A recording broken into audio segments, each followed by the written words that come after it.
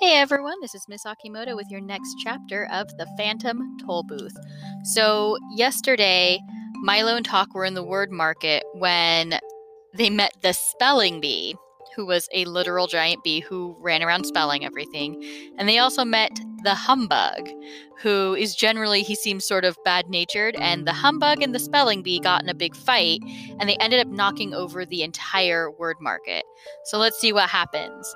This is Chapter 5, Short Shrift. "Done what you've looked!" angrily shouted one of the salesmen. He meant to say, "Look what you've done," but the words had gotten so hopelessly mixed up that no one could make any sense at all. "Do going what were?" complained another, as everyone set about straightening things up as well as they could. For several minutes, no one spoke an understandable sentence, which added greatly to the confusion.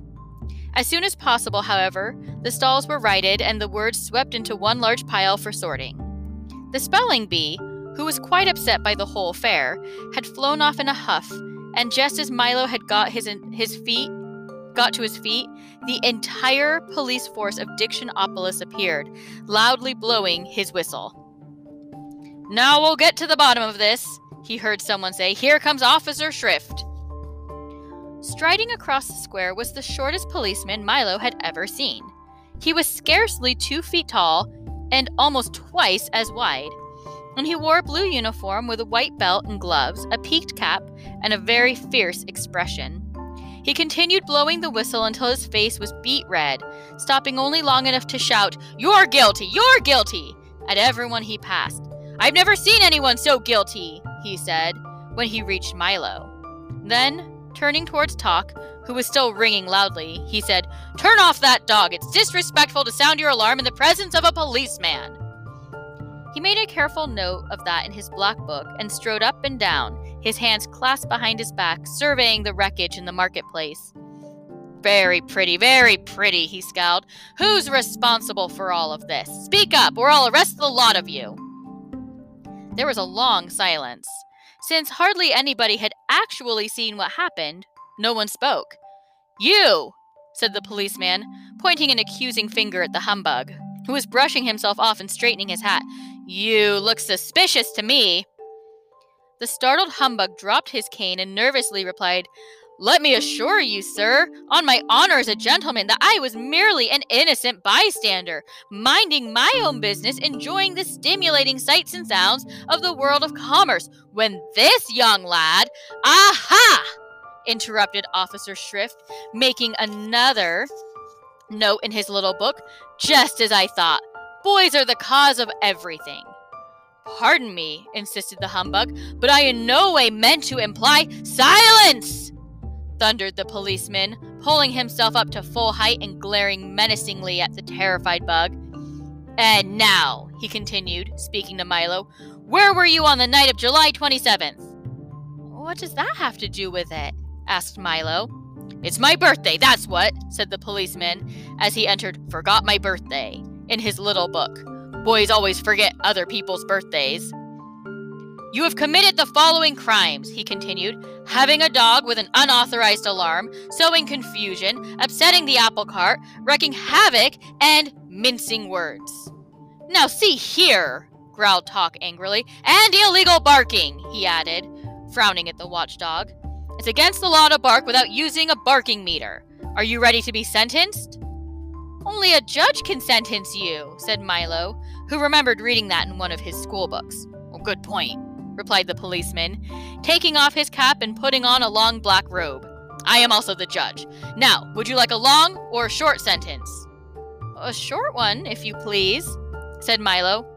"Good," said the judge, rapping his gavel 3 times. "I always have trouble remembering the long ones. How about I am? That's the shortest sentence I know." Everyone agreed that it was a very fair sentence, and the judge continued.